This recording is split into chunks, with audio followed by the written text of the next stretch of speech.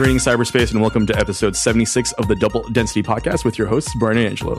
Double Density, your home to tech tales and paranormal primers. Now, first things first, Angelo, tonight we are very fortunate to have a very special guest, Zach Zygi of The Menu Bar. Hi, Zach. Hello. How's it going? It's not bad. We're excited. It's going to be a fun show tonight. I'm really excited to be on this show because, you know, I do kind of like a technology show, and occasionally we veer off into the strange. But I feel like here it's like, wow, I can do like no holds barred. No, you can be yourself. I actually have a whole intro written up for you, if that's okay. If I could read this in my best radio voice.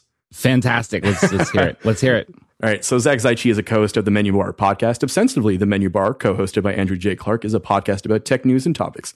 But the genius behind the podcast is that the duo use tech as a framing device to explore deeper topics. And most episodes will start on point A, and, you know, by the end, through a logical series of threads, we'll end up on point K or point L. Whether it's the two alone or with great guests like creative genius Rob Sheridan, Daring Fireball's John Gruber, or Federico Vidici of Mac Stories fame, you can bet on ending up with more food for thought at the end of each episode. Now, that's the most sort of formal thing we're going to do tonight, I feel like.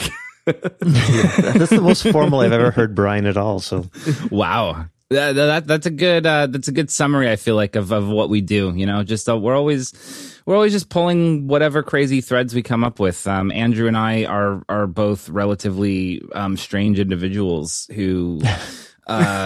You know, we started as having this intense interest in Apple, and over the years, that's still there, but it's kind of almost like background noise.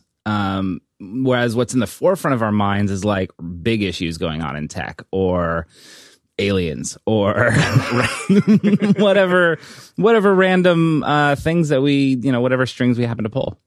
I feel like the best podcasts, apart from just talking, also include like for lack of a better term, like bonus content, almost like the idea of like a takeaway. And I feel like one of the better parts of every episode I listen to of yours, there's always that takeaway part where I'm taking something and thinking about it, whether it be like a concept or an idea or something that someone has said. And I feel like those are the best kinds of podcasts because there's that added value. Instead of just talking about news of the day, it's how does it affect you? And then like towards the end line, it's like how we as society or humanity kind of deal with different concepts or ideas. Totally. I mean, my whole inspiration for starting the Menu Bar back up was basically looking around at the technology space and starting to kind of realize that everybody's kind of just having the same kind of conversations about the same stuff. And I just think it's a really fun idea to be able to take something that people they're interested in, like Apple or technology or whatever, and kind of lure people in and just kind of like, you know, give them a different way of thinking about that thing, or, you know, sprinkle in some of my own like personal interests and stuff. You know, I feel like there's such the internet is so, you know, built on algorithms at this point that sort of like predict what you want. And you sort of go and grab a few things and then you get more of that, and you're going to get nothing but an abundance of that stuff. So, you know, and I love the idea of breaking rules. I really like the idea of, you know, giving people things that they don't quite expect, you know. And actually it comes from, you know, my love of Apple, actually. Like, you know, this goes back to, you know, what Steve Jobs used to say, people don't really know what they want. You kind of have to give them, you have to counter program a little bit against what it is that people think they want. You know, they think they want a faster horse. Actually, they want to talk about aliens. That's the thing I like so much about the Menu Bar. When I approached it first based on your guests and saying, hey, there's some good tech guests on here. And then when I heard it, you go from one thing to another, and it's such a breath of fresh air in terms of what's out there with tech. Because you're right, a lot of the same things get repeated over and over and over again. And we try not to fall into that trap. We try to approach different types of topics too sometimes, but you guys really nail it. And the vast types of guests you have on really bring that too. And it's going to get crazier. I mean, every hold on to your butts. Like I'm very tenacious when it comes to getting guests, and there's a whole list of people that I could go and get. But I try my very best to go and get guests that are, like Rob Sheridan, right? Like who used to be the art director of Nine Inch Nails. Like I've been a fan of Rob for a very, very long time, and like nobody's asked him to be on a tech podcast, and I'm just sitting there like, but why? Like this guy has worked with technology for so long, and he, worked with Beats Music. Like, gosh, there's so many angles to how you could have Rob Sheridan on a tech podcast. So I'm like, I'm going to get Rob Sheridan on a tech podcast. So I feel like you and I are about the same age. I'm 32. 33. So that episode really spoke to me because I came of age during the With Teeth era, right? So like Trent had disappeared for a while. Totally. And then when he finally come back, and then like with Year Zero, it was like With Teeth amplified. And whenever I think of Year Zero, I always think of do you remember the My Violent Hurt, the spectrograph that they had like hidden that weird hand thing in? Oh, yeah. And so it was like my wallpaper for a while, and it was very emblematic. And with your conversation with him, is very interesting because you were jumping from notions of things to the underlying theme of things. And I thought that was really interesting, that kind of interplay in between like, this is something that we did and this is how we did it, but also like the idea of like concepts. And at one point you were talking about how everything on the internet is so clean. I so agree with that. And it was kind of interesting to see sort of how you took a guest that could be very by the numbers, but you took it in very different and interesting directions. Yeah. So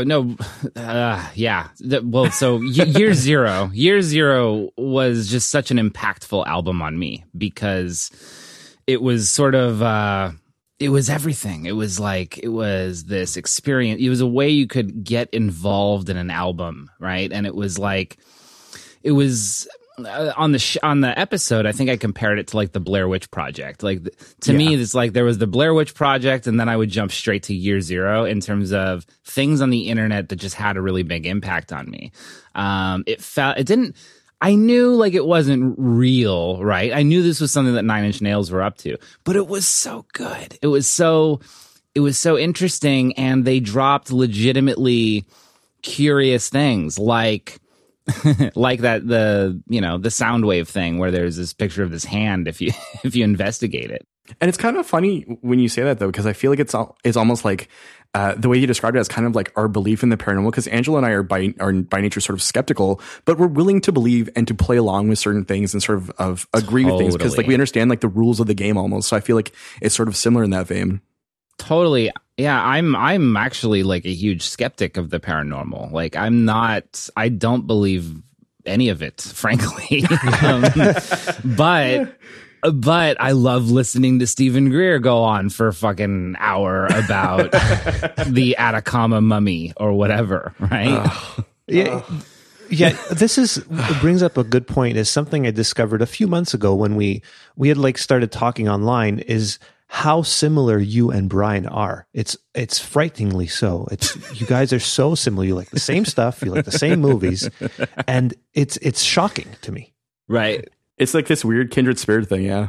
I think I was telling Brian how I think this is sort of part of the simulation we all live in. Is however is controlling your two characters like built a similar spec sheet. Just pick the different skin. I mean, what would Andrew say? Andrew would say that there is no self, and that no one is real, and it's all just sort of an illusion, and there's no free will. And I love Andrew sometimes. Right, he's such a pain in the ass, and I love him to death.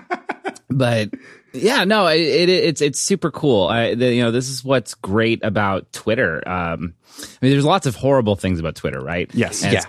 Like, it's a garbage site and, it's toxic and all this stuff. But all of the people that I've met and everything going on in my life currently is kind of thanks to Twitter. So I have this interesting kind of love-hate dichotomous relationship with Twitter. But that's the thing with Twitter, because it can drive you mad sometimes. Totally. I can't look at certain things. Like, we're a bit sheltered here in Canada from the stuff that's happening in the US, but we still see it, and we still see the tweets that come from your president, and it blows our minds. Yeah, I'm so sorry. It's okay. There, look, you're halfway to being Canadian by saying sorry. So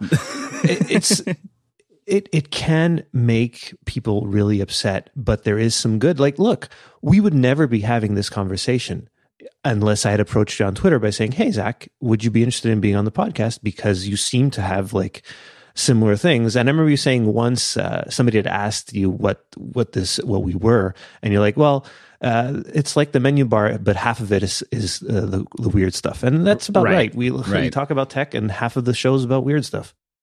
You guys might have actually inspired me a little bit because it made me realize I could go way weirder with this show. Like, yes, please. Yes, absolutely. Right? Yeah. No, you guys have a really cool show. I really dig the concept, the premise, and the fact that you guys just kind of put it on the table and you're just like, screw it, let's just do it. It's half Apple, half aliens. It's fine. This is the internet. Welcome to it, you know? Yeah, we've been going into a lot of video games lately too because I got a Switch recently. So that's been That's speaking of reverse engineered alien technology. Oh, the aliens have to have fun too. Yeah, I mean USB-C is definitely reverse engineered alien technology. Yeah, of course. Right? It can only be one way, right? So there's only one possibility here. No, Switch is great. It's great to see Nintendo finally, kicking ass and taking names again. And I liked the Wii U, so you can imagine how I feel about the Switch.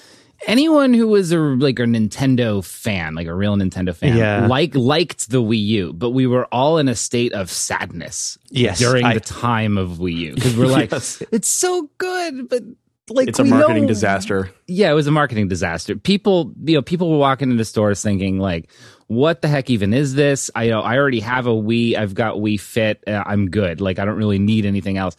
They thought the thing was just like an accessory for their Wii with the way that it was marketed. And it seems like such an obvious thing. Like, and they could have fixed it early on, but they didn't. And they wrote it out. They're stubborn. They're a very stubborn company. That's why we love Nintendo. Yeah. I'm very happy with it now. And I was playing on the train today. Like it's just, the train ride went by so quickly because I was farming in Stardew Valley. I love how you're dragging Zach into video game talk. Like even though it's not on the docket, you're just like, let's just do this anyways because it's video game season. So thanks, Angelo. I mean, I'm a Nintendo super fan. So, whatever. Right at home I'm just happy to see them back on top a little bit. Like they nobody can compete with them in the market they're in, Oh, for sure. I mean, the thing is, like, when you start talking about IPs, like, who else do you have? Like, Master Chief from Halo, and then, like, on the PlayStation, they don't really have any proprietary, Sony properties, really, right? So I think that, like, powerful nostalgia plus really great games will win over a large core of your fan base, even if they're skeptical initially. It's the nostalgia, actually, because Sony has some good properties, like Uncharted and things like that, but the nostalgia of Mario, it's just, it's so hard to beat. But then it's also like what the product is. It's such a well-positioned product for Nintendo and their history. Nintendo has what's famously called like this blue ocean strategy, which is like, everything else is sort of red ocean. The fish are getting killed over there. We know what that looks like. But what about this blue ocean over here? Like nobody's over there. And so Nintendo tends to go places where nobody else can follow. And the interesting thing about the Switch is like, Sony can't really do it because their bread and butter is power. You can't really do the most powerful system as a portable system. They can't really compete by doing a portable system at all because it can never be their primary platform. Nintendo's in this interesting position where they can have a portable platform be their primary platform, doesn't have to be as powerful as everything else. Like, and it's something no one else can really go there. And I think beyond that, it's very experiential, right? Like you can take it with you. What is greater than that? Totally. Okay, Brian, no more video game talk. No more video games, thank you. We're going to get back to our bread and butter because I know that Angelo is like itching sort of to talk about the iPhone and your thoughts about the keynote. So I was in Hawaii when the keynote happened. And that morning I woke up and like the keynote had already gone in by like 40 minutes or something like that. And then I think by the time Andrew woke up, like the keynote was just over. He's like, "What I miss?" I'm like, "Well, there's new iPhones." But yeah, no, I watched the keynote. I have digested the information, so to speak, and I think it's all good stuff. I don't have a ton to say about any of it though. Like you'll notice I've been pretty quiet on Twitter about most tech things in general, up until yesterday. We might get to that. Which we'll get into, yeah. But, I mean, these are just really great updates to the iPhone. And I can, the most interesting thing, I guess, as far as their positioning is the fact that they've kind of upped the price on the iPhone. And you got the iPhone XR, you got the iPhone X, you got I'm just gonna say X because fuck it. Yeah, go for it. Yeah, we've had the same argument. So Right. Yeah, and the XS Max, whatever. Anyway, it all makes sense. I don't really have anything to say about it other than all of the positioning makes perfect sense to me. Right. But beyond that, though, in terms of a long-term strategy, like I feel like it's a law of diminishing returns at this point because and Angela and I were joking about this, like, are you really going to get an iPhone 37 down the line, right? Like, and I feel like they need to sort of rethink how they're labeling and how they're packaging and promoting their different products. I have a lot of thoughts about this. I actually have some thoughts about this. So something that people complain a lot about is the naming schemes of the iPhone. And here's my whole thing. It doesn't matter at all. Like not even a little bit. And when they name products, especially when you're talking about a portfolio of products, it's extremely hard to come up with a way to differentiate them. A really good example of this is if you just walk into any given Target store and you say to the Target worker, "Hey, I want to get an iPad," right? And you say, "I don't know anything about iPads, but I want to get an iPad." And you ask them, like, "What is the difference between these?" And they have no idea where to begin, right? Right. It's super hard to come up with ways to differentiate things on the market. And like, there's just only so many ways you can name things. Like, what would be the better way, to differentiate these products? How do you, like, if you were in charge at Apple right now and you were in charge of naming these 3 new phones, what would it look like? I feel like I'd go after a year model. So the 2018 or the 2019. Like they do with the MacBooks. Yeah. And it would just be like small and large and yeah, exactly. Yeah. Right. Because I just feel like, and we've talked about this in prior episodes, I just feel like someone who hears 36 or 37 or even like a 22, like it doesn't mean anything to them at the end of the day. Right. And I think that like that sort of, no matter how good the phone itself is, I feel like people's eyes will glaze over once you hit the larger digits, right? And there's kind of like the weird same theory in comic books, for example. Like you see reboots happen all of the time these days. Like Marvel's reset their universe like 3 times in 5 years or something because like newer numbering schemes work for people. Yeah. I agree-ish. This is one of these things where I'm willing to, I don't personally care that much. Like what I mean is like, it's not going to stop me from buying the phone if it's called the iPhone XS Max, for sure. right? Yeah, no. Like that's not going to stop me. The price point might stop me. Yeah. But the name of the damn thing isn't going to stop me. And it wasn't going to be the thing that was going to push me over the edge to buying the device. So like, and it's one of these things where I sort of relinquish to Apple marketing and say, they're probably smarter than me. They probably have reasons that go beyond things that I'm even, remotely thinking about. You think about the scale that Apple operates at, and you think about the number of markets that they enter into. And it's like armchair Twitter discussions about how they name their phones is like, who cares? You know what I mean? Like, of all the things that get caught up in, this feels like the least interesting angle. It's kind of fun to talk about on a podcast, and plenty of people have. Oh, for sure. It's just, yeah, they probably agonize over this. I can tell you without a doubt they do. They I talked to people who work at Apple, and like anything that you think, is just something that they brushed aside, like, believe me, they agonized over that. Oh yeah. And it's difficult to name things, and it's hard to differentiate things when you're going to all these different carriers and all these different countries and all this stuff. So, I would just say it's a hard problem. Well, look at what happened when they named the iPad. Everybody Totally. thought it was the silliest name ever, but it worked. It still Right. works. Yeah. And I'm wondering if they're going to end up doing what they did with the iPad, right? With the iPhones, where they got rid of the numbering. It's iPad and iPad Pro, and the iPad Pro has 2 sizes. And that's what I'm wondering if they're going to end up doing with the iPhone, just to simplify things. But I agree with you. The name, 10S is a mouthful to say, like 10S Max, XS Max, XR. We don't know that's the thing. Most of my friends don't know the difference between a 10 or an X or whatever. It doesn't matter. I want the newest iPhone. They're going to walk into the store. I want the newest iPhone, or I want the cheaper iPhone, or I want last year's model. Give it to me on a discount or whatever. That's what people are going to do.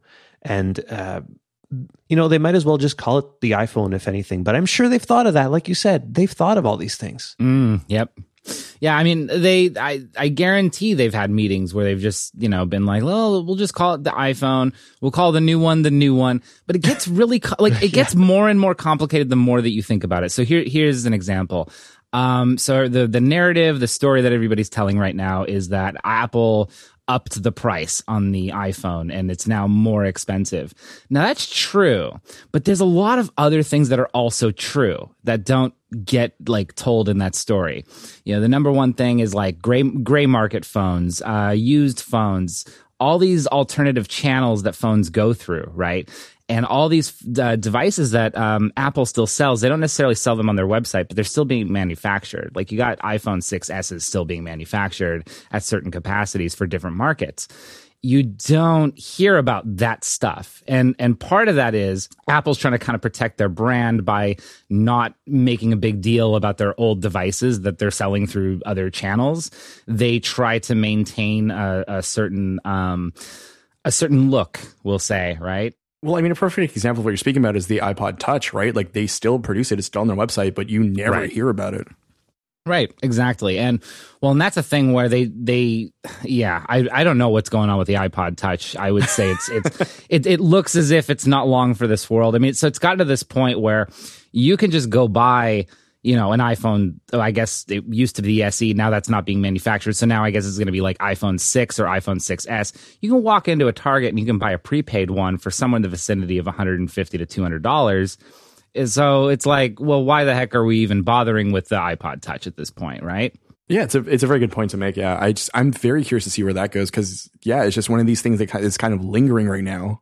Yeah, no, totally. But again, it gets into this stuff where it's there's all these different ways that phones get sold, but you only hear about the way that the newest phones are sold, right? You don't hear about the rest of this stuff. And that's one reason why you have to have a whole bunch of different names for the SKUs and all this craziness. And then obviously phones are sold very different worldwide.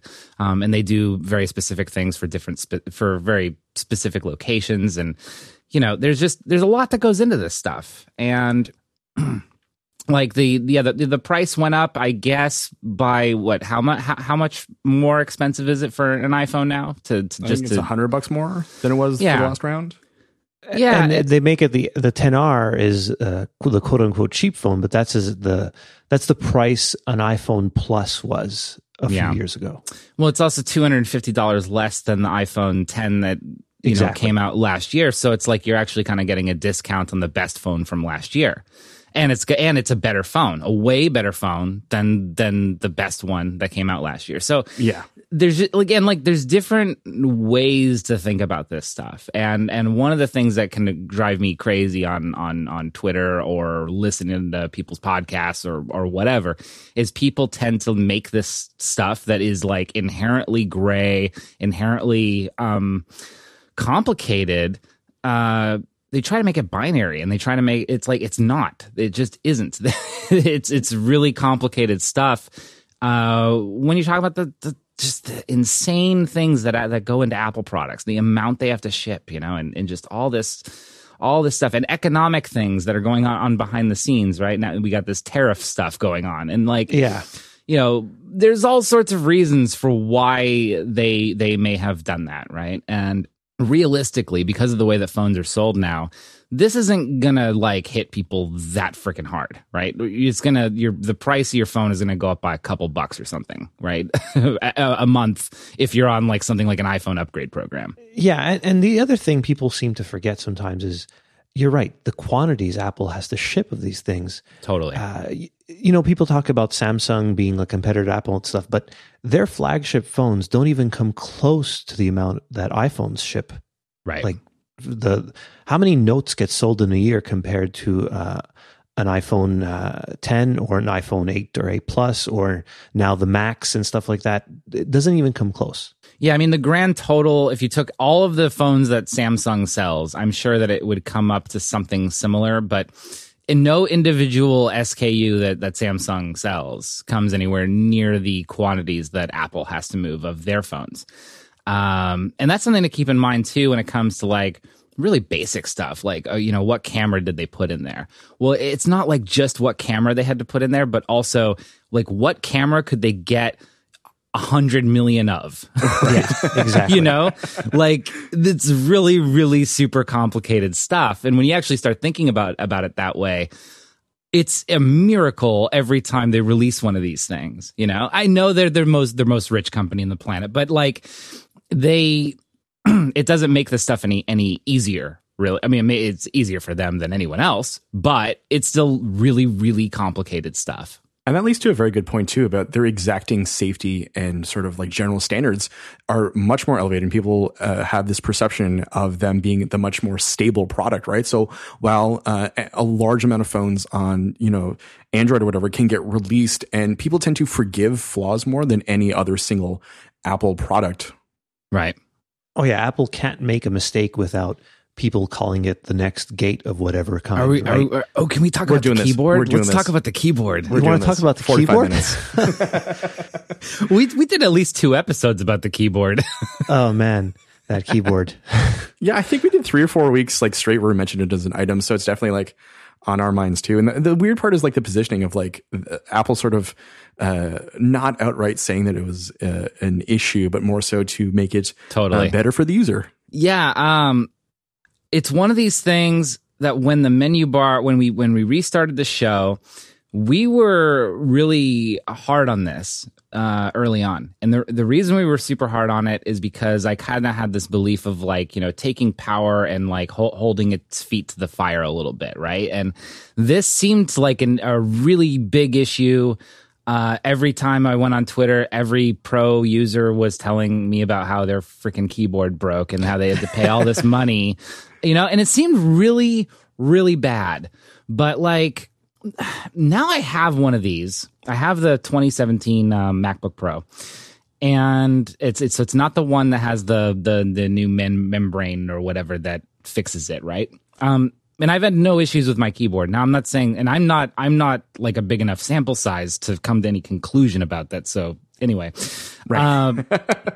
But I kind of believe Apple when they say that the issue is not as big as what it was blown up to be. Well, I think that like a lot of signals were amplified in terms of users complaining, right? In terms of totally total issues encountered. I think it is minor in nature, but a lot of I don't want to say like power users, but people who definitely have bigger voices sort of harnessed that issue and made it bigger than it was. And I think you're right.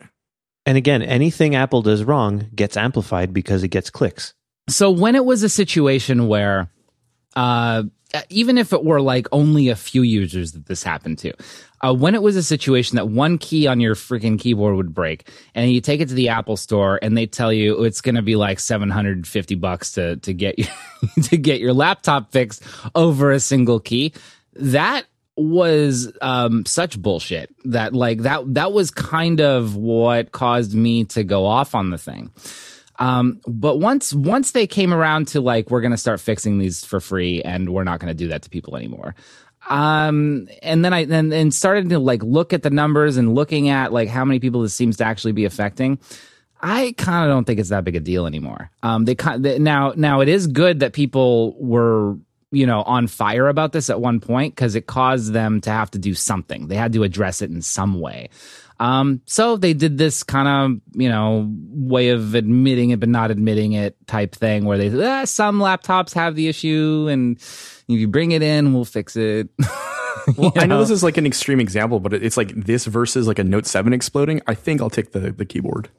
Right. Well, and this is something that I was getting into on Twitter in the last couple of days. Yes, it's just like, I'm so happy to talk about this. Let's do this. Yeah. So Microsoft did their Surface event, right? And it's like, there's a desire right now to talk a lot about how Apple has lost its way and how other companies are, picking up the baton and they're the new innovators. And like, okay, it's extremely frustrating for me because it's not true. and it just requires like a little bit of critical thinking to get there. I understand the attraction to the narrative, but it doesn't really map to reality right now. And surface failure rates are not good. Like, no. I know this from talking to repair people and whatever. Like, and there was a Consumer Reports thing that came out in 2017, basically saying like, yeah, Surface isn't so great. And then they came out, I think, a year later saying they've really improved, but really it's kind of just on par with other laptops. And what people don't understand is that Apple's track record here is actually really superb. So if you take the small percentage of people that have had this keyboard issue, you notice you're not hearing a lot about any other issues, right? You're not hearing like the battery's exploding. You're not hearing the screens are shipping, in a weird color or some bizarre thing like that. You're not hearing all this stuff. But you go and look at any other laptop on the entire market, and I promise you, they are having an average rate of higher failure. Well, but you don't. So I think the perfect example is this. I'm actually currently using a mid 2012 MacBook Pro. Okay. Yeah, and it works just as well as the day I got it. Totally. Yeah, and Apple's standards are still freaking amazing relative to the rest of the industry. But then Microsoft holds an event, and it's like, here's some really eccentric designs for computers. And this is the way I describe it. It's eccentric. It's not that it's like great. People are not rushing out to buy this stuff. It's like not setting the world on fire. It's kind of like when, like, this is me at my most charitable here. It's like when Apple released the first like translucent iMac. Oh, you know what I mean? Right. Like, but that's like where they're starting, right?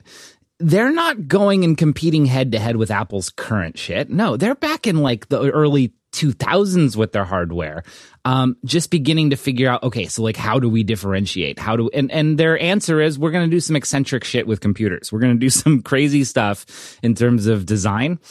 But are these actually way better computers than the ones that Apple ships? I mean, not really. Like, fundamentally, you're still coming back to the same issues. It's still running Windows.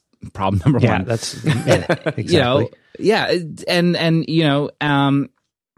The materials and such that Microsoft is choosing to use, some of this is thanks to Apple because they controlled so much of the supply chain on materials. They use different things that tend to wear out faster, and like, by the way, I applaud Microsoft. I actually think it's really cool stuff. But this overwhelming sense in the tech press right now that like, oh, well, Apple and Microsoft have traded places, and Microsoft is doing all the innovation. It's like, are you fucking kidding me? Like, and the reason I say that is like, are you even paying attention to what Apple's actually doing? Like, if you're only zeroing in on stuff that they're doing with the Mac, I guess kind of sort of maybe. Right? I would still take issue with it, but I get where it's coming from because they've been kind of slow to update things. And I personally think they still care about the Mac, but I can understand it to some degree. But you take like the whole of what Apple's doing. It's like, did you just see the phones they released? Are you seeing the crazy bonker shit they're doing with silicon? And I don't understand. I understand where it comes from, but it's wrong.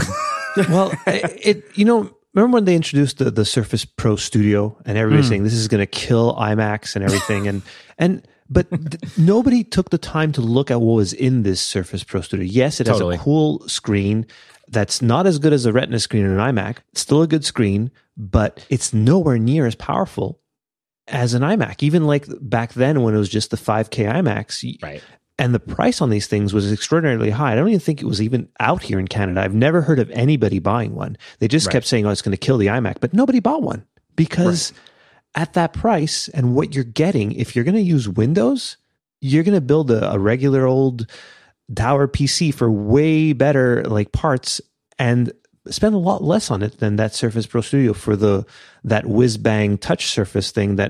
Does anybody use that really? I don't know.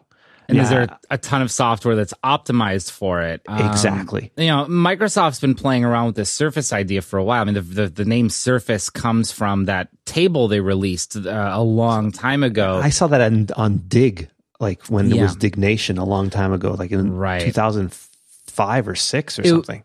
It was a situation where they came up with a concept car and then they shipped the concept, but the only people who bought the concept were like, really pretty like corporate type companies, and they kind of got one just to like throw in their office, and then nobody used it, right? it was just this thing, and Microsoft has a really interesting history of kind of being first to some really cool stuff, but not necessarily being the ones to implement said thing in the best way, Right. And I do think that what you were saying kind of speaks to this false dichotomy that, like, if Microsoft is getting better, then therefore Apple is getting worse. And I don't think that it's a binary at all. Right. Isn't that something Steve Jobs said, where we have to stop thinking of for Apple to win, Microsoft has to lose? That was totally. Like when he had Bill Gates hovering over him at that Boston Macworld. Yeah. Well, and another piece of this is like where a lot of this is coming from is the fact that we all miss Steve Jobs. So like right now, there is this overwhelming desire to kind of burn Apple. It's coming from everywhere. Like, the sense that Apple's becoming kind of boring. They're becoming kind of predictable. Oh, whoop-de-doo, they released new phones. Who cares that the silicon is the most insane shit anyone has ever seen? But like, yeah, it's just another iPhone. It's just another watch. And they're not doing like nothing has come close to what the original iPhone was and all this stuff. Which is crazy because nothing is ever going to do what the phone did, period. You know what I mean? It's just it's the most successful product ever at this point. There's nothing that's going to come close to it that we can foresee. You never know. Yeah. But nobody would have thought this was possible. Like, their initial goal was to sell maybe 1 million of them. And I think they've surpassed that. I think they got a little bit above that, by a few 100 million. But even like, look, last year I bought the bargain basement iPhone 8 Plus because everybody was waiting for the 10, and I said, you know what, I'm going to buy the 8. But this phone is incredible. Totally, and that's why like this year, like I'm not going to update because it's not a big enough update, but. From what I've understood, the camera is a huge update in these new phones, and it makes a big difference with that Smart HDR, where most pictures you take end up being like usable. Whereas I know some pictures I take on this phone, even though most of them are great, some of them not so good. I have to like take it over again. No big deal. It's still the best camera I've ever used. Yeah. But I get the sense, I don't know if you guys get this sense, but I get this sense like there's just, there's a knee jerk toward negativity lately. Totally. When it comes to Apple. And actually I feel that the menu bar, when we restarted the show, we kind of leaned into that a little bit, right? Yes, maybe. We had a reputation, I think. Yeah. And lately we just don't talk about tech at all. So that solves that. But and I felt it when we leaned into it. And I started, friends of mine started talking to me. They're like, what's going on, Zach? You're just like super negative all the time. And I started thinking about it, and it's like, you're right. I am kind of just being super negative all the time. I'm kind of just complaining all the time about Apple. And it's like, it's kind of a waste of energy, and it's not really taking the full picture into account. I think where it comes from is that people just, things in the world are kind of screwed up, to say the least, especially in America. And people just, they want something to look up to. They want something to, Apple used to be held up as like, it's not just a company. It's like, people would tie up their identity in this company. It's almost dogmatic. Or worship. Yeah. Right? Yeah. Like actually, like people actually worship this company. It's like actually a replacement for religion kind of thing. You know what I mean? Well, Brian makes fun of me all the time saying, anytime I walk in front of an Apple store, I do the sign of the apple.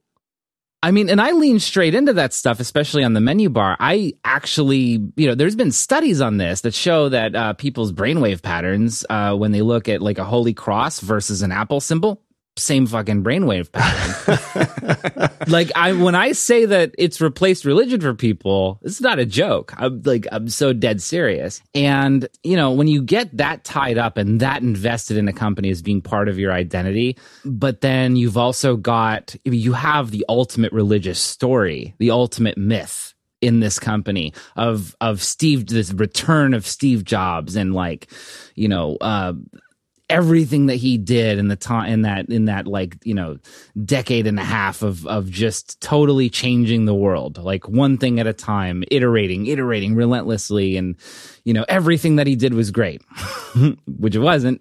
No, right? Well, the G4 Cube. The rocker, although he didn't like that thing. I was going to say, most of the 90s kind of attest to the idea that, like, you don't bat 100% of the time. Yeah, and that was like during Steve's dark ages when he wasn't there. But yeah, he came back, and not everything was perfect, obviously. Whereas I would argue Apple screws up less now. I think so too, yeah. But that's a controversial statement to make, right? Like, you know, a lot of people have this sense that their software quality is bad, their hardware is getting worse, they care less about their products. Near as I can tell, none of those things are true. There are certain, like, hard realities behind some of these things. Like, you know, okay, with the Mac, right? So you actually investigate the problem of, like, I would say, what's actually going on here? The reality is they're running into physics problems and problems of being promised things from Intel in terms of innovation that Intel hasn't been able to deliver on, which is interesting because half the, you know, chip talent from Intel is at Apple now, which is another piece of that story, right? But, you know, they're doing a lot of stuff with the Mac sort of behind the scenes that it's not obvious, you know, on the outside, you know, and I don't know. I do think that, like, them setting this, like, yearly timetable too has also sort of done them in perception wise, right? Because Angela and I talk about this continually, about the idea of they have a deadline, and every fall they need to sort of have something to show. Yeah. Although it's a good thing though, because they're so relentless inside the company, and every year they have to choose from a set of things that they're actually going to do. You know, they wind up cutting quite a bit every year. Things get pushed off to the side or whatever. That's always been kind of part of the ethos of the company is like, they don't ship things until they're ready, but they have to ship something. Yeah. You know what I mean? And, like, that's kind of what happened with, I feel like, the watch, right? Like, the watch came out and it was a little rough when it came out. But, you know, you look back a few years later and it's kind of an iPod story, right? Because when the iPod first came out, that seemed like crazy bonkers stuff. Like, what? Like a $500 MP3 player? Yeah. You know what I mean? Oh, and they're trying to position it as this, like, fashion thing. What the heck's going on there? And it's Mac only. Totally. And sold okay. It didn't sell that well at first. And the same thing's kind of repeating now with the watch. It's like the first one came out way too expensive. They really leaned in on the fashion angle, maybe by $10,000 too much. Yeah. Right. And, but now it's like, well, they're actually eating the profit of that entire industry, and the watch is a pretty swimming success. It's not the iPhone, but it was never going to be the iPhone. You know what I mean? Nothing's going to be the iPhone at this point. Totally. Right. But it's still a mega product. Like, if you were to split off just the watch from Apple, that's a huge company. Absolutely. Everything they do is huge. Totally. At this point, everything they do is huge. They have billions. How many? 1.5 billion iOS devices that are active at this point. Right. It's insane. And they're really, you know, this is something I talked recently with Marco Arment about. Is, you know, just everybody always underestimates the phone. Something is not going to come along and replace the iPhone anytime soon. You know, it wasn't when the watch came out. It's not going to even happen when the AR glasses or whatever the heck inevitable thing comes out. So you're saying the essential phone won't come and replace an iPhone? Is that what you're saying? I don't think no, it won't. But to be more specific, like, no new single piece of technology is likely to replace the phone in the next decade. You know what I mean? Yeah. And like, the phone has become I mean, it's on one hand, it's become kind of boring, but also like, can you even imagine the phones we're going to have in 10 years? And the phone has become like the sun, and all the and everything else are like planets that orbit it, right? And that's kind of what it's becoming. It's like now you have AirPods, now you've got the watch, you've got HomePod, and you've got Apple TV, and all these things are just like orbiting. And the same is going to be true of AR glasses. You're never going to have the idea of another product that like 100% of people on the planet have is super unlikely. And maybe that's not the standard that is reasonable to hold Apple to. Like, what's their next iPhone? Well, probably nothing. Like another iPhone. Really unlikely. Yeah, another iPhone, right? Well, it's funny that you mentioned Apple TV because and Angela and I kind of discussed the future a lot, and the idea of like, where can Apple go from here to there, and what avenues do they need to sort of open up? Because right now they're largely a conduit for content. And I know that you've talked about this on the menu bar, so I'm kind of interested, and you're kind of the ideal guest to talk about this, because I feel as though they are starting to make inroads into the content game, but as you guys were saying, they always want to make the big splash, right? So I feel like I was hoping to hear something about some piece of content coming up during this year's keynote, but I feel like next year may be the year in which they finally sort of push the platform, because Apple TV's kind of been relegated to sort of like a footnote at this juncture. Yeah, I hate that Apple has to get into content. I really hate the idea that they're getting into content, because I think about Sony's a really good example, right? They were not a content company until they were. They went and bought, a movie studio, and suddenly they're a content company. And it worked out-ish for Sony, but it wasn't the most ideal thing. And they've kind of gone back and forth in terms of, to varying degrees of success in terms of being able to integrate content into their hardware products, or with their hardware narrative. Content is a very like separate business, I feel like, from technology. Yeah. It's a very different world. But increasingly it's like exclusive content is becoming table stakes. And it was something I was always hoping Apple would be able to sidestep. And if I'm making a wild guess here, I think that they were always hoping that they didn't have to do it, that they could sidestep it. Because for years and years, the whole thing was they were trying to come up with a way to come up with some kind of channel bundle get everybody else to do it via them, right? So they wanted like a new iTunes, but for TV, basically. And Apple's kind of at its best when they're a platform that other companies can come in and do stuff, and they can be a conduit, as you said, for content. It's interesting. All of that has completely fallen apart behind the scenes for various reasons that, are kind of obvious at this point. As for when they're going to do this stuff, how they're going to do it, I have no idea what it looks like. I know that at this point they don't have a choice.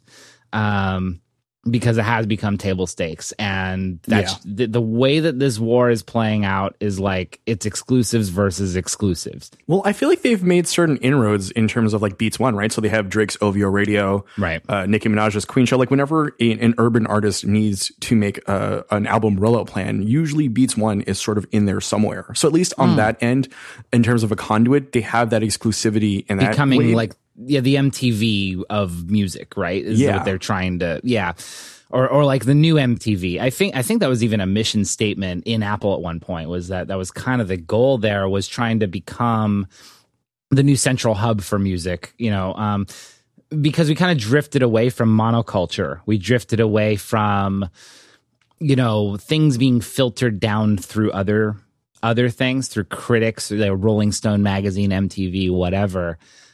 We drifted away from that into people kind of just like going and finding whatever the heck they want through God knows how.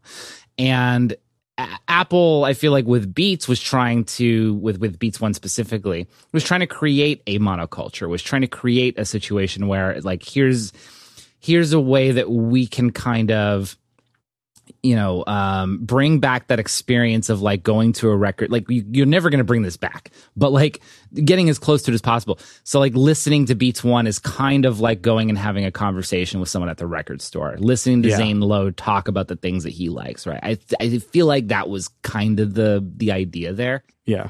Well, I remember in your episode with Rob, he was talking about originally when he was sort of working on the periphery that the idea of bringing in multiple services, including YouTube and SoundCloud, because his point was just people, especially in underground music, just upload directly to SoundCloud and it's there instantly. Like you don't have to jump through the hoops. Like, for example, I know that Spotify right now is slowly allowing artists themselves to upload directly to the platform, where before you had to use like CD Baby or TuneCore and like use a middleman in order to get your music onto these platforms. And, he's basically shut down and there's all this logistical red tape in terms of media being siloed out. It's a complicated issue. Like, so you can now upload content to Spotify. Do you want to upload content to Spotify? Like there's ramifications to any time things like this happen. It looks like democratization, but actually it's like a new method of control. It's like YouTube is the perfect example of this. It's like, well, it's great because anybody can kind of do anything, but it's also all controlled by one entity. So it's complicated. Like it's not the way that ideally things would go, given what you can do with technology. But unfortunately, there's intellectual property realities. And what I've heard over and over again, both from Rob and from other people that I've talked to that worked on Apple Music, is just the right stuff is just such a freaking nightmare. And also, like, doing something like being able to bring in other services, like it sounds super good on paper, but realistically, no one's done it before. And these people are all actually your competitors, and they are all cutthroat, right? Like Spotify is a super cutthroat company. They kind of want it all. Like, do we really want to work with them? Every time you do this, it's like, what are you giving up? Kind of thing. And I don't know what the future holds in terms of Apple as like a conduit for content is. I've always wanted them to get into video. I've always wanted them to buy SoundCloud, so that people can just upload music to them. Well, they had a good opportunity last year to do it. Yeah, right. But they just, for one reason or the other, have not wanted to do that. Like, my feeling has always been Apple makes some of the best industry creation tools on the planet. And it would be great if they also had some of the best ways to distribute content, specifically for independent artists. And we could be talking about, well, geez, what we do here, right? Like they almost should have a way that you can just go and publish a podcast through them. Although there's reasons why that might be a bad idea, right? Like, sounds good on paper, but it's like, what are we giving up? I think publish button right in Logic. Yeah, totally. Like, and I can think of reasons for Apple to do that, and but so far they've been like relatively benevolent with podcasts, and that's good. But then it comes down to like, well, who's not going to be benevolent? And then should Apple pull that particular string or whatever. I worry about the future of podcasting sometimes with now. You're gonna like the next episode of the Menu Bar. Oh, well, great. Yeah. I got way into the just sort of the landscape of podcasting with Marco Arment. We did it in kind of a very candid way. I think you'll dig it. Well, and Marco makes like the best tools for podcasting. Like totally. I use his podcast player. I use Forecast now to do my chapter markers and stuff, it's a phenomenal like little app he just puts out there for free, and he's refusing to make it take it out of beta, I guess, but it's so good. I recommend it to anybody who uses chapter markers, and even just as an MP3 encoder, it's fantastic. I'm too lazy for chapter markers, but when we eventually do it, we will use Forecast because it makes it easy. Well, a quick tip here is to know who edited the podcast. If there's chapter markers, it's me. If there's no chapter markers, it's Brian. Yeah, gotcha. DGAF on that one. I think the other thing too, beyond sort of like Apple going into things, is the idea of lost revenue, right? Because there was this report that came out this week about how the siloing of exclusive content has driven up BitTorrenting over the last couple of years after it sort of declined a number of years ago. So I find that super interesting and sort of intriguing. I, for one, am shocked. Well, for example, I kind of wanted to talk about this, but Netflix Canada only has 41 of the top 250 movies on IMDb. Mm-hmm. So there's almost over 200 movies that are sort of considered classics amongst this user base that aren't there, right?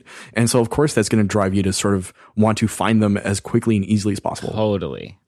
Yeah, you say to yourself, you're paying for Netflix. Well, I should have more movies. And then, now you have to pay for Amazon Prime. And in the US, you guys have so many things you have to like end up subscribing to if you want to get everything. Here, we just don't have the option to subscribe it. And you just don't have it. Yeah, and a lot of people just end up torrenting it because, well, they can't find it. And the thing is here is we can't really get much more than like a slap on the wrist from our ISP saying, no, don't download from those mean sites. Right. But that's about it. I know a lot of people that just torrent everything. I know people who do that too. But I feel like it kind of leads to the larger question of like, how do we get a unified system going of content distribution? And it comes right back down to like rights issues and how contracts are formatted and how companies decide to play nice or not nice with each other based on what they get out of it. Now it's a war. It's an outright war for exclusive content. Everybody wants to have the service that people sign up for. But what's actually happened, this whole thing has been like, how can we blow up the ISP monopoly on content, right? And lots of good things have happened. Content did in fact get blown apart, and now there's all these services all over the place. From Netflix to Hulu to Crunchyroll to Amazon Prime to whatever the hell Apple announces to the CBS service to and Disney's upcoming one. Disney's got the upcoming one that everyone is gonna have to subscribe to, like no matter what. So what we did is like we unbundled everything, only to have a situation where we're gonna probably wind up paying more for content. It's super fascinating because once you start adding up all these bills, it's like, okay, I got Hulu, I got Netflix, I got Amazon, I got Apple, I got Disney. This bill is going to be over $100. And you're not even talking about like sports services either, right? Which is a huge market in the States. Right. Yeah. And sports is just insane. So like all this stuff, it seemed like a really good idea to to blow this whole thing apart, but this is something I've been thinking about for years, just taking a wide angle look at this entire market. It's like inevitably it's all going to come back together. Like we're blowing this up only so that we can put it all back together. It's just a matter of who's going to be the one to do that. And that's again where the war side of this comes in, because Amazon is making moves in that way. Apple is kind of making moves in that way. Disney's making moves in that way. It's really tough to say like how this is all going to play out in the end. I have a feeling it's just going to wind up being like competing ISPs. Everyone's going to kind of have a little different package of content. And it's going to suck. It's going to be not great. Because I feel like it's the cable model just reinvented it, because everyone hated the cable model. And now perhaps without realizing it, it's just going to return to that.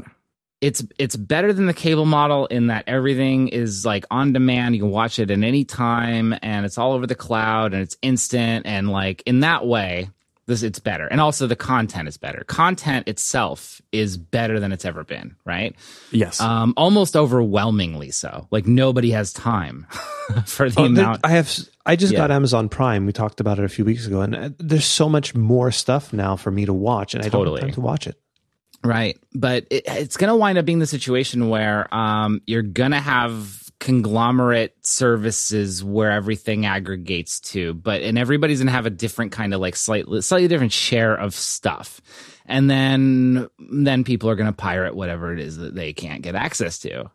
And I can't really imagine any other scenario playing out at the moment. I always hoped that Apple would get something together to be like the new iTunes, but for TV, to be the platform as opposed to being having to be the damn content owner. Yeah. And for many reasons, because content is expensive. It's expensive. It's corrosive. is another way that I would put it, because the culture of Hollywood, the culture of content, is just such a different world. And I have no doubt that Apple can run something like that separately, and it won't corrode that badly into the rest of the company, and it'll probably be okay. But my concern has always been them becoming Sony too. Yeah. You know what I mean? And I don't mean that. Well, yeah, I do mean it in a bad way. So Sony, Sony is a pretty good company, but they're a pale imitation of their past selves in terms of their their what their brand meant. And they used to own audio. They had the Walkman. You know what I mean? And they became diversified and they became a bigger company, but at what cost, you know? And now they've got PlayStation and they've kind of got a content service, but none of these things are, aside from PlayStation, PlayStation's the best thing they do. You know what I mean? It's that side of things has always been run extremely well, but they're really bad at taking everything else that they do and integrating it as a stack. And so the worry or the concern with Apple would be how separate do these things have to be? And how much are these things going to benefit one another or hurt one another? It would be my concern. So I've actually always kind of been against them getting into content. Now it's at a point where they're getting into content. You either accept it or get off the freaking train, right? And I'm kind of excited about some of the choices they've made. They're going to reboot Amazing Stories. Cool. Which is amazing. They're going to do the Asimov Foundation series. Cool. So there's some nerds over at Apple that are right that are doing some pretty cool decision making. But as for how it's all going to play out, when this stuff is going to come out and how, I don't even know how they're going to do this, right? No one even knows what app the content is going to come through. Is it going to, what is it going to be part of Apple Music? Hopefully not. Is it going to be part of that TV app? Sure, but I hope they revamp it. Yeah, they'd have to. Right? It's a complicated thing. And unfortunately, a few years ago, I would have been super optimistic, but now I'm a little bit more at a place of okay, so this is just going to suck. Cool. All right, moving on. I think at the end of the day, it's all about looking at your bottom line too. Is how much do I want to spend per month and who do I want to give it to? Yeah.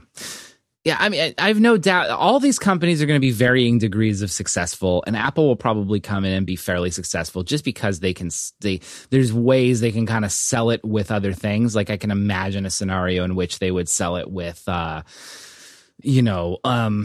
iCloud data or with your Apple Music subscription, and they might have bundled services, and it'll be really super hard to resist.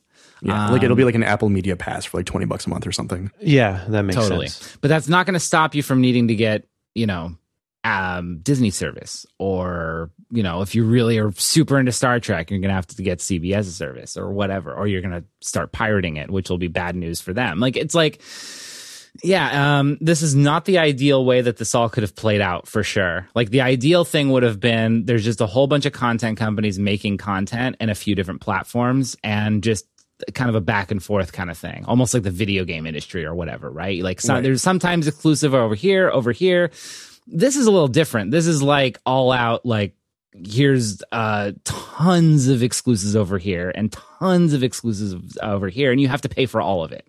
Yeah. So we blew it all up just so we could, try to figure out how we can put it back together again. It's kind of a crazy situation. And then this is all without even addressing okay, so now how are the ISPs going to retaliate? Comcast isn't sitting around doing nothing about this problem.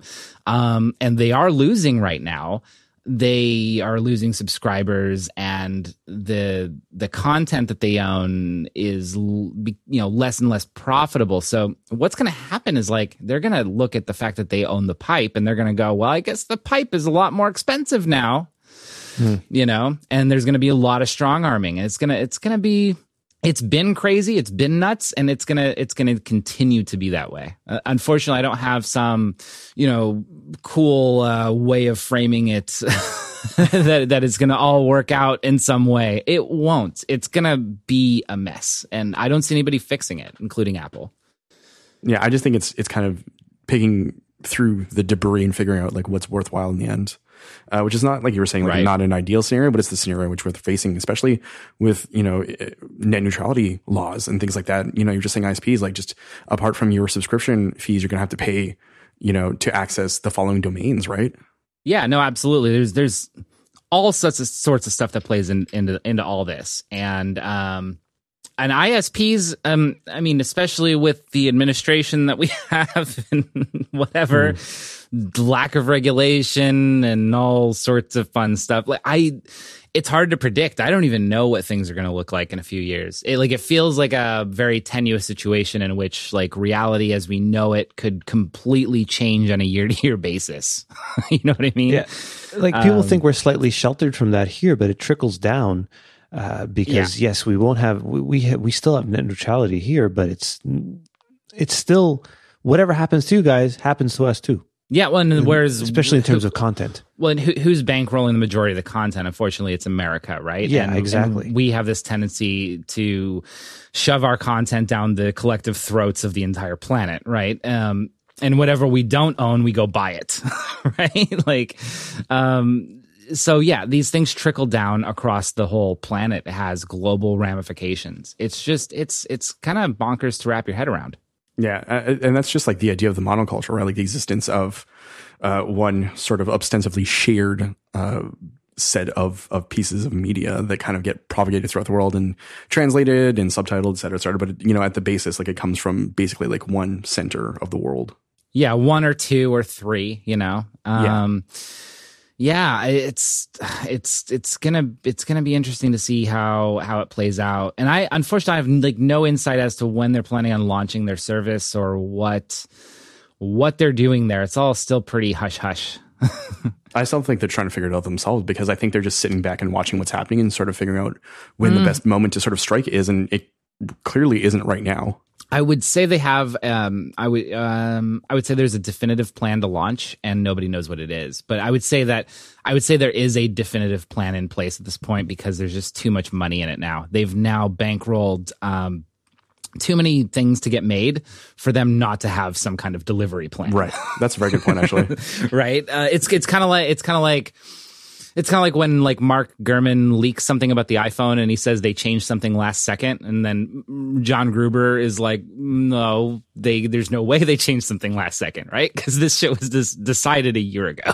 Well, I mean, it takes about 2 years, right, from like signing a contract to some form of content appearing on a 100%. screen. So I feel like they've hit that juncture with the initial sort of contracts that they've signed. So I guess within the next year we'll start hearing some kind of rumblings. I would say within the next 6 months, because just looking at the time frame of when they started really putting a lot of money into this, and like how quickly stuff is getting filmed and all that stuff, I would say probably the next 6 months, because they just won't. They're going to have all this content. They're not going to just like let it sit. No, yeah, that's a lot of money to have just sitting somewhere, and then. Shows that may or may not have to be renewed. And like, there's a lot of stuff to this. And then I'm sure they don't 100% own all of it. Anything having to do with content involves multiple production companies, multiple agreements. So I would say for sure they definitively have something in mind that they want to do. But as for how it actually happens and all that, I have no idea. We won't know until Tim Cook comes out and tells us. Yeah, that's right. Exactly. Right. Wow, this has hit a real Debbie Downer turn. Angela, if you could put in some slide whistle sound effects here, that would be very appreciated. Probably not. But it's been a good conversation. I feel like we could go on for hours, but I feel like we should move on to the paranormal section, if that's okay with you. Sure. Yeah, absolutely. Great. So we'll see you there. Okay. Are you wondering what's up with the latest tech news? Is the last privacy issue total mumbo jumbo to your ears? What about that company that got hacked? What does it mean to you? Well, look no further. RGBA has you covered. We not only discuss what's happening today in the world of technology and Apple, but we're also reviewing tech products and taking the time to understand all of the real-life implications of the latest hack story. Tune in to RGBA.fm, where my co-host Tyler and I take a weekly dive down the series of tubes to surface news, rumors, and have the occasional coffee discussion or even a tech adventure. Listen to us on rgba.fm for colorful tech news and reviews. Welcome back to Double Density. As always, we're switching gears from tech to the paranormal. So I kind of wanted to pick your brain, Zach, because I know that you sort of grew up in a paranormal household, for lack of a better term. Yeah. So my mom was deeply into all of the things, everything from serial killers to aliens to occult conspiracies to you name it. If it was weird, we had a book on the shelf that she was reading all the time. And I also grew up with her, always having Coast to Coast AM on the radio every single night, between 10, whatever the heck it was, like 9 p.m., 10 p.m. to 2 in the morning. Every single night. Like, that's kind of what I grew up on, which explains a lot. Well, that's one of the things that freaked me out the most is that both you and Brian have like archives of Coast to Coast that you listen to regularly. Oh yeah, I've got an iPod Classic that is dedicated. Yes, it's dedicated. Brian has the same thing. It blows my mind. Really, you have this exact same setup, huh? I used to until last year when my iPod died. Unfortunately, and I've gone to use the podcast app, but largely the same. And I kind of wanted to sort of branch off for a second, sort of touch on something tech. And in an episode, you had mentioned the idea of like listening to podcasts at more than 1x, which is I know something that Angel is definitely guilty of. I'm less guilty of, and we often discuss things of being like 1x worthy. And I'm kind of curious, is Coast to Coast like a 1x? I guess it must be because of your iPod. No, it's absolutely 1x. And actually, I want to come down hard on this. I don't personally, and I want to be careful because this is like upsets people. I don't personally believe in the idea of 2xing a podcast ever, under any circumstances, under any scenario, whatever gets you to the point of I'm going to 2x this. Either stop listening to that podcast, number one, like you don't need to hear it necessarily, or consider like what you're doing. See, the menu bar is one of my lower X podcasts. Lower like X 1.25 or something. That's very diplomatic of you. Well, it's not. It's very low, like in terms of the one. Yeah. So there's a few podcasts I listen to at higher speed just because I have so many I want to listen to. But sure. I totally get where you're coming from. Absolutely. For me, I don't. It's not a religious thing. It's not like a thing where I am like telling people what to do. But for me personally, it's like any way that you can get in your brain to the point of I need to 2x or 3x my way through this. You're not.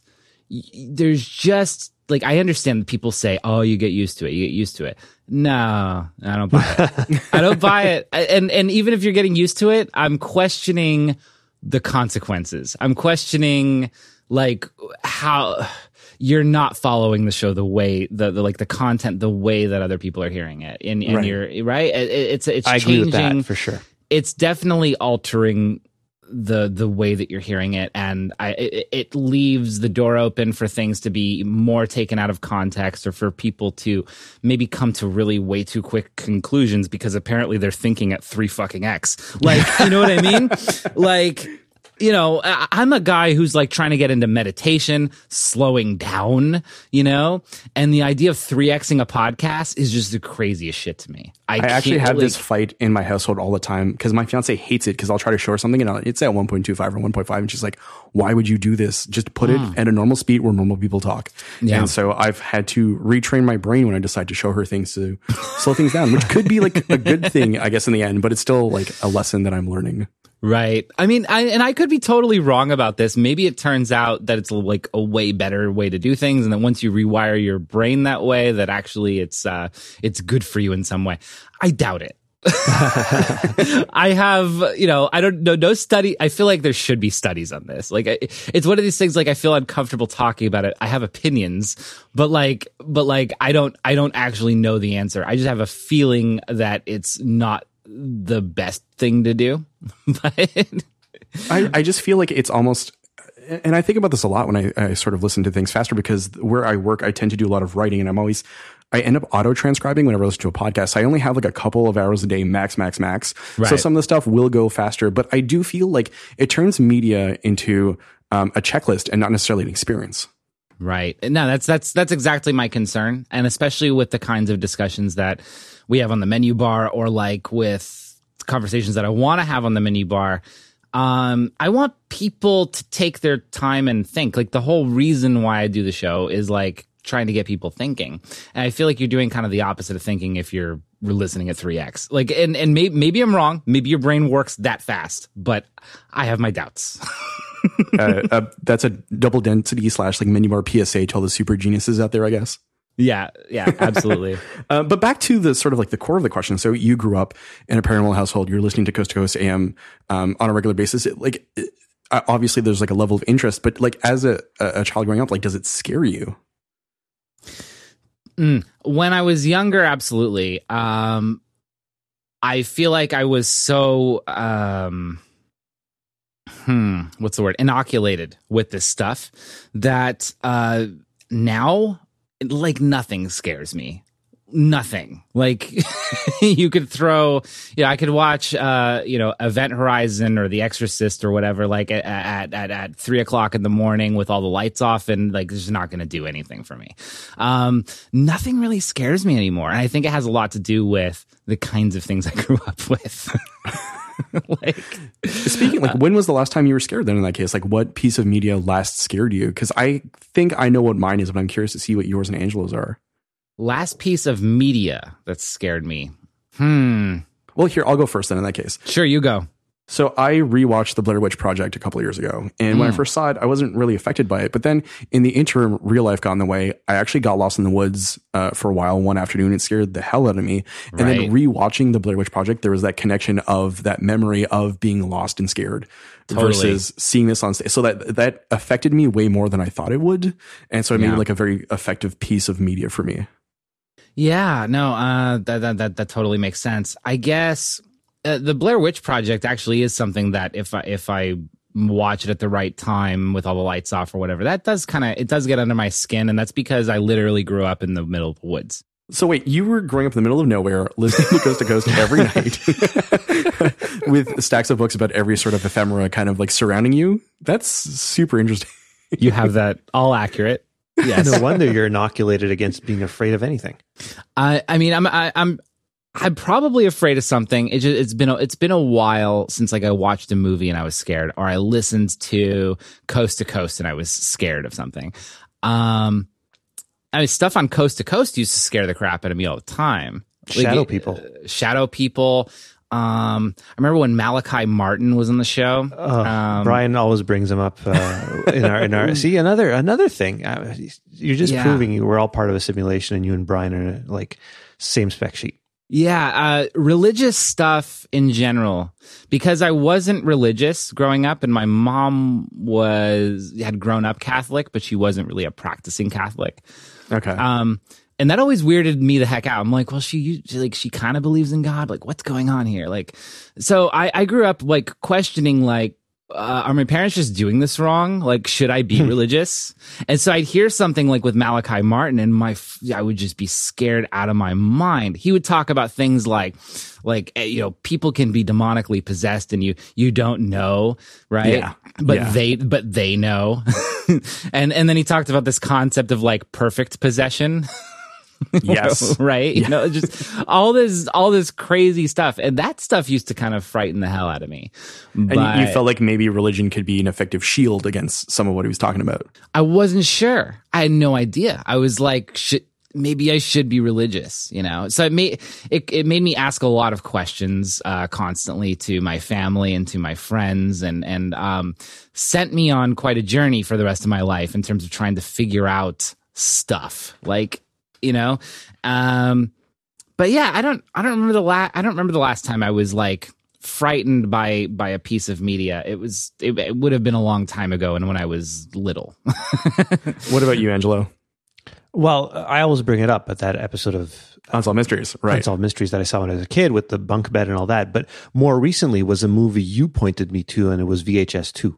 Ooh. Was it VHS 2 or VHS 1? Yeah, VHS 2, yeah. Right, with the whole alien abduction thing in that. Yeah. That was super creepy. And in terms of like quote unquote real media, is like when anybody ever talks about shadow people and stuff, it really gets my hair on end. But I don't believe in any of it. I honestly think people seeing shadow people, it's it's like an eyeball thing, right? Like when your eyes see things in the corner of them, it's not something really there. It's just your brain playing tricks on you. But of course, I'm always open to being wrong, but I'm probably not. I mean, they're just interdimensional creatures trying to force their way in. It's not. It's perfectly normal. The logical explanation, absolutely, totally. Yeah, there's probably multiple dimensions. I don't believe any of this stuff, but I'm completely open to the possibility that this stuff is real. Yeah, that makes total sense. Yeah, and that kind of falls in line with what we do here. We have like this double density like scale of like believability where like Angelo's kind of like and Carl Sagan are like hanging out like 1 or 2 and it's a 4-point scale. Whereas like a 4-point is like a Stan Romanek or like a Whitley Strieber, like a real true ardent believer who's like experienced something. And so I feel like Angelo and I kind of hang out in like the 1 to 2 section, perhaps. Totally.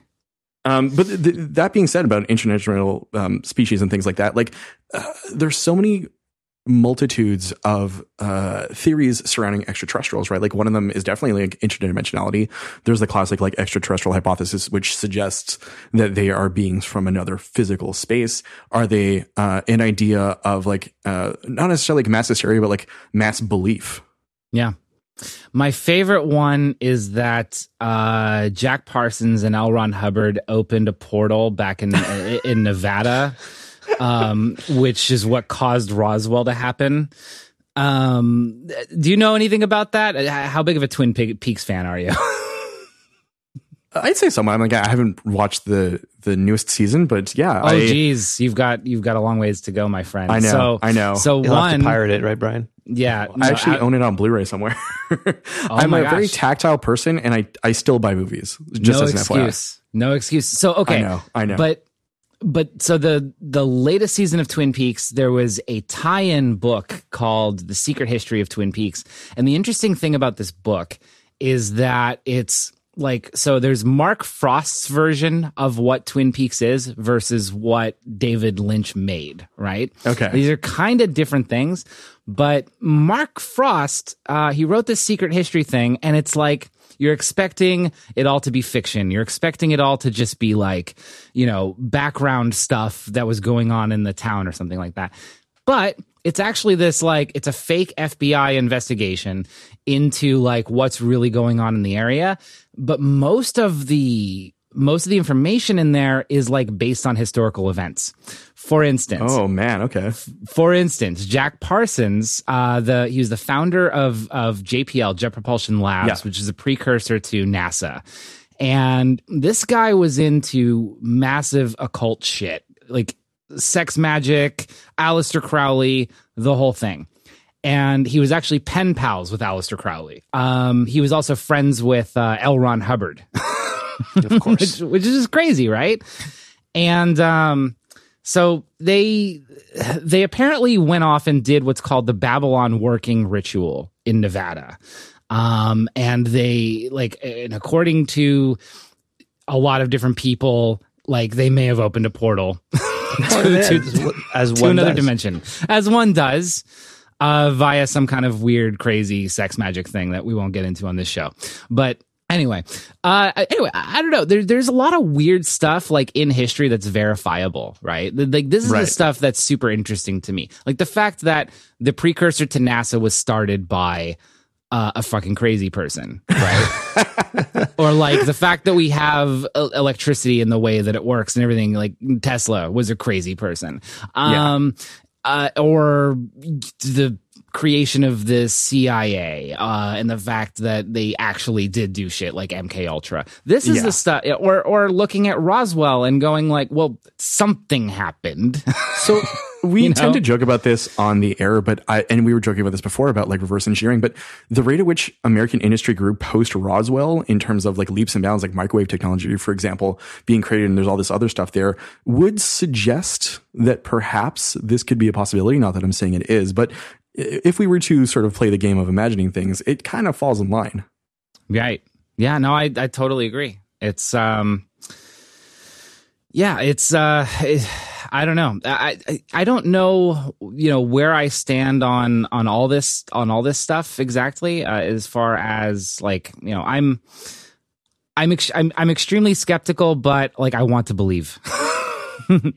You know what I mean? Do you feel like there are any like smoking gun sort of like incidents or things that you feel like where you're back to be pushed against the wall that you could point to that sort of say like, hey, I think this because of the following event? Because I feel like Roswell is one of those things, and the official explanation has shifted so much, and Angelo and I get into this all the time because he loves talking about his stupid weather balloons and drones. But I feel like there is something there beyond the official story that we're sort of missing. I don't know if it's little green men. I have no idea, but it feels a little more complicated than that. Best smoking gun evidence for aliens or UFOs or what have you, in my opinion, is, have you ever read the book or seen the documentary UFOs and Nukes? No. Oh, that's Robert Hastings. Is that him? I believe so. Yeah. So super interesting stuff. There's actually a documentary on Amazon. It's like an hour long, kind of pretty much goes over the gist of what the book is about. But he goes through and he documents all of these incidents of, officials and army people seeing UFOs around nuclear test facilities. And this stuff is all documented. Like Rendlesham, I guess, right? Yeah. Is that? Yeah. Yeah. Okay. Yeah, and also instances of like a big orb or oval type shape showing up, and all the nukes are like set to arm, things like that. And so what's interesting is this didn't just happen in the United States; it happened also in Russia. And this was not a situation where they were in like communication with one another. These are like separate incidents that were happening around the same times, roughly between the 1950s to the 1980s. These incidents just kept happening over and over and over and over again. And it's all documented, and there are lots of witnesses. And it's one of these things that, out of all of the evidence that I've personally looked at for any of this stuff, that's the one that gives me the most pause, just because it would take such coordination to fake something like that. Something happened there, right? Something visited our nuclear test facilities, both in America and in Russia, and something happened. What the hell it was, nobody knows. But it wasn't us, and it wasn't the Russians. Yeah. So it was the Canadians. Yeah, it was the Canadians. Absolutely. So as I personally feel that that evidence is a smoking gun, but then, it's eyewitness testimony. So what can you do? Something that falls in line with that, and something that our friend Rob over at the Our Strange Skies podcast has talked about and done a really great episode on, is the Kenneth Arnold sighting that predates Roswell by a few weeks. I feel like that, because he's a military man, but once again, it's eyewitnesses, right? So, but there's also like the idea of like there's a collection of people, army personnel, who all corroborate this weird story. Yeah, no, and the eyewitness testimony, unfortunately, is the best we've got. We've got no hard evidence, almost none. Maybe the Atacama mummy. And the released radar footage there. Talk about To the Stars, yeah. All right. Yeah, we bring up To the Stars too often, I think. But yeah, they've released that video with the Tic Tac shaped thing, which could be anything from an actual alien craft to just radar stuff that's on the screen that has no bearing on anything. It could be just. I'm not super impressed with that footage. There's better footage on the Secure Team 10 channel on YouTube. Oh God! Right. God. But it can just be artifacting, which what it could likely be is that. I think To the Stars Academy is a front. It's made up of entirely ex-CIA people. Like beyond Tom DeLonge, all of these people are ex-CIA. Every single one. Which I know that's Stephen Greer's narrative, but it's one where I'm like, yeah, I kind of agree. Like after you look into this is the weirdest fucking thing on the planet. Like this company started by this freaking, he's a rock star. He gave that up because he wants to do something vague and abstract having to do with releasing information about aliens and doing something vague and abstract having to do with research about that. It's probably either a total just money-making scheme bullshit. So you didn't buy shares at the initial offering is what you're telling us right now. I'm telling you that I invested all of my money. All of my money went. I actually had cryptocurrency. I'm like, where is this all going to go? It's going to go into no. Well, Tom DeLonge is guaranteed $100,000 a year as per like the SEC filing stuff. So that I do believe points to the idea of this being a money making scheme. Also, perhaps Skunkworks. But that's not a lot of money for Tom. That's not a lot of money for Tom DeLonge. But I think it's a source of revenue for him. I mean, like, when have you seen him apart from being on stage doing that really weird presentation where he's sweating profusely, like in last November? Apart from that, he hasn't been at the forefront of anything. But where it gets weird is Tom DeLonge. He's a rich guy. He has money. And Blink-182 and Angels and Airwaves were not small bands. They made a lot of money, right? For him to make, there's no way that he was making less money from those things than he is from To the Stars Academy, right? I think he's crazy. Did you see him on Joe Rogan's show? Yes. I refuse to watch that. Actually, Brian pointed it to me, and I don't actually watch the Joe Rogan. I think the 2 episodes I've watched are the Tom DeLonge one and then the Alex Jones one from early last year. And that's about it, I think, in terms of like modern I listened Joe to Rogan. the Alex Jones one, and I don't know who was crazier, Alex Jones or Tom DeLonge. Right. That's I mean, That's bad. I'm going to go with Alex Jones. Okay. You know what? I agree. By default. Well, Tom DeLonge on Joe Rogan had these like weird, like he goes down the rabbit holes, but then he does like poop jokes. Like it's kind of like, hey guys, I'm still like Blink-182 kind of cool. Like there's that weird kind of like switch in tone that he uses. So I thought that was very, very bizarre. Yeah. I mean, I don't know. It's another one of these things. It's just another wrinkle in the whole narrative. And like to me, it looks like putting my conspiracy hat on, it looks like It looks like this is just, a bunch of disinformation crap to try to make this all look as maximally stupid as possible. And then on top, and then just to like add it, just to make it even more, I don't know. Like it's a great cover because they've got like, oh yeah, the Pentagon was investigating this, and here's some stupid videos of stuff that's like not very good, but here it is, and it's a bombshell. It's a distraction. Like it's a huge, like it feels like it's just a huge distraction from whatever the hell, all this money that's going into the Department of Defense. This is nothing. Yeah, this is just nothing. If there was something, wouldn't Trump have blurted it out by now? Saying, I've got UFOs Space Force back home. Space Force. Space Force is not the creation of a new thing. It's actually an admission of a program that goes back to the 1960s. No, anyway.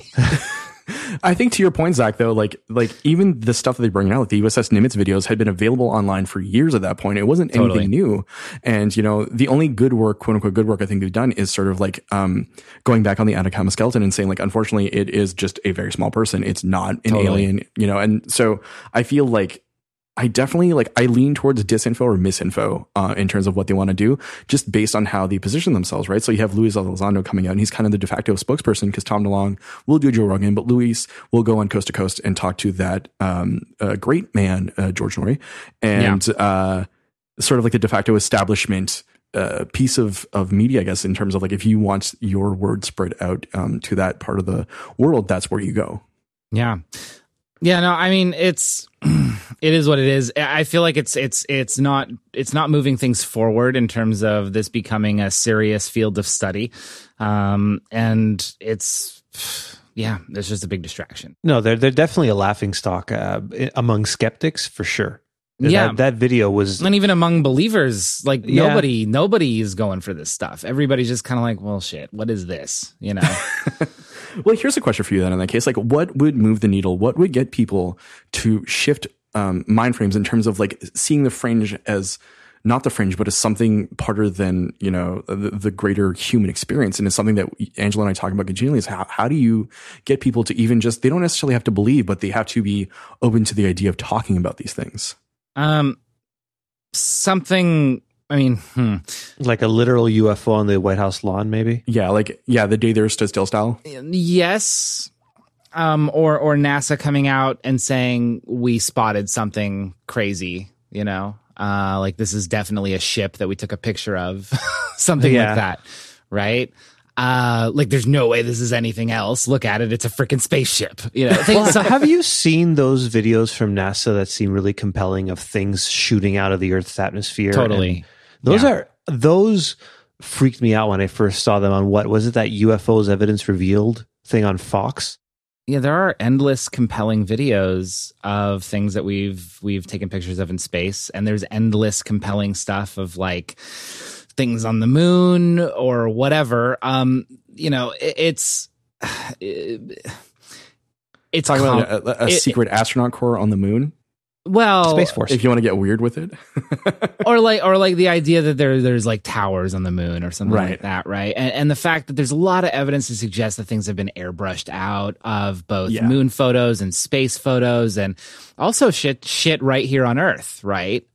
Stuff in Antarctica, like this is why I tend to believe that something is going on. Some vast conspiracy is going on, right? well, Like, for example, like I think a very prime example of this is Buzz Aldrin, Apollo 11. There are missing tapes where he claims to have seen a UFO. Like, and so there are cameras that were pointed out Yeah. that there's footage missing of these events, right? So like, what's up with that? there's tons of stuff, and honestly, there's tons of evidence. Some of it pretty good, like you could put it in a court of law, and some of it not so good and probably not. But like, Do you know who Stan Romanek is, by the way? yes, the guy who he had videos, I believe. Yes, of, yeah.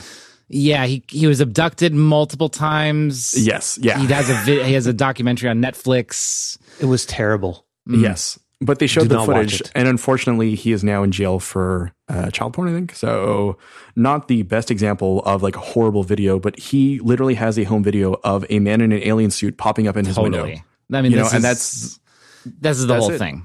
Yeah, and that's why the whole entire field is a laughing stock, and whoever is pulling the strings on the actual conspiracy is totally getting away with it.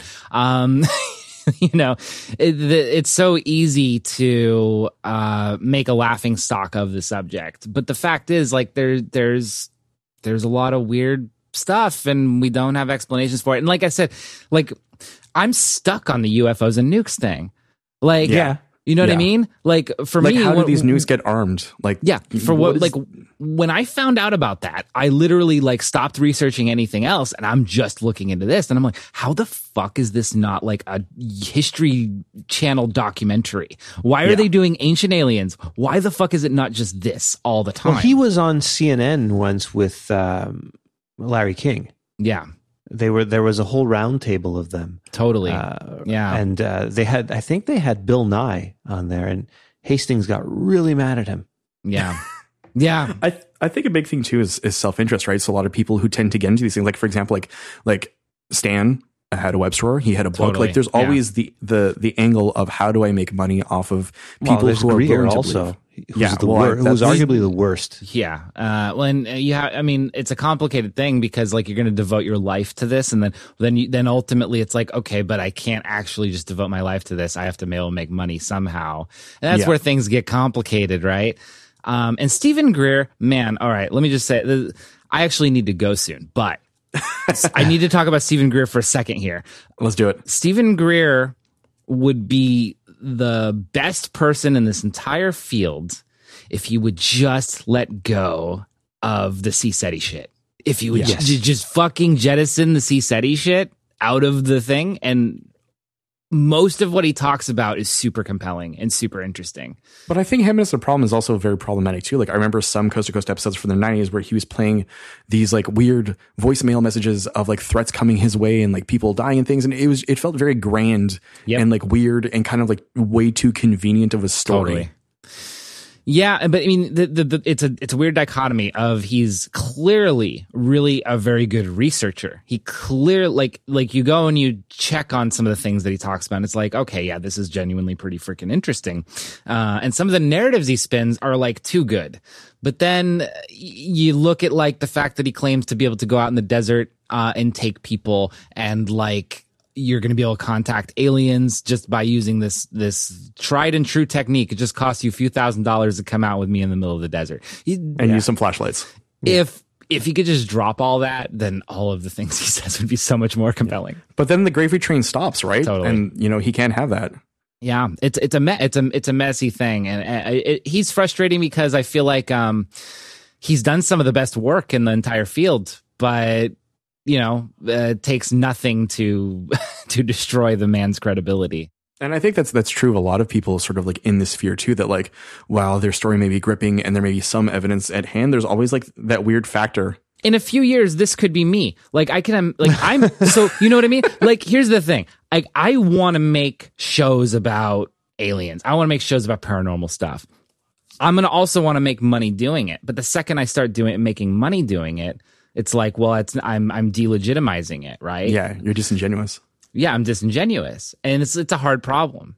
But this is why the stuff like the UFOs and nukes thing, like and actual, like, you know, eyewitness testimony, endless eyewitness testimony, or like deathbed testimony from certain people. This stuff tends to be the most compelling to me, and also just the overwhelming evidence that NASA's definitely like covered something up.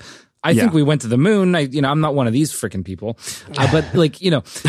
But I think that we found stuff in space. I think we've even probably found stuff on Earth that the government has stepped in and said, yeah, we're just not going to talk about that, you know? And yeah, it seems kind of crazy to think that at this point, because like we've got cameras everywhere, there's satellites everywhere. So here's my theory about that, right? Is that since we've reverse engineered things, they've also made it sure that in the technologies we use, they're impervious to these technologies that we've created. Interesting. No, that's interesting. Yeah, which adds a wrinkle to everything, right? Right. Yeah. I have so much stuff I want to talk to you about, but since I feel like we might have to do a part 2 where we dive deep on, I think we do have to do a part 2. Cryptids and ghosts. Yeah, no, we definitely need to get into ghosts because I have some stories for you. But this has been fun, guys. Zach, this has been a pleasure. And so before we forget, where can people find you on the internet?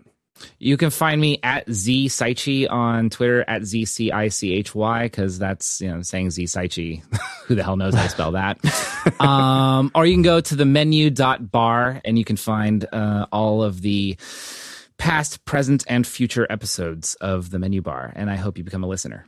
We hope so too. We thank you for being on the show. And it was an honor to be on. I highly recommend The Menu Bar. Thank you very much. Yeah, no, it's been a great time, guys. Cheers. And that's it for us here on episode 76 of Double Density. To all of our listeners, tune in next week as we explore the myth and true facts behind Count Chocula. See everyone soon. See ya. I want to hear that episode.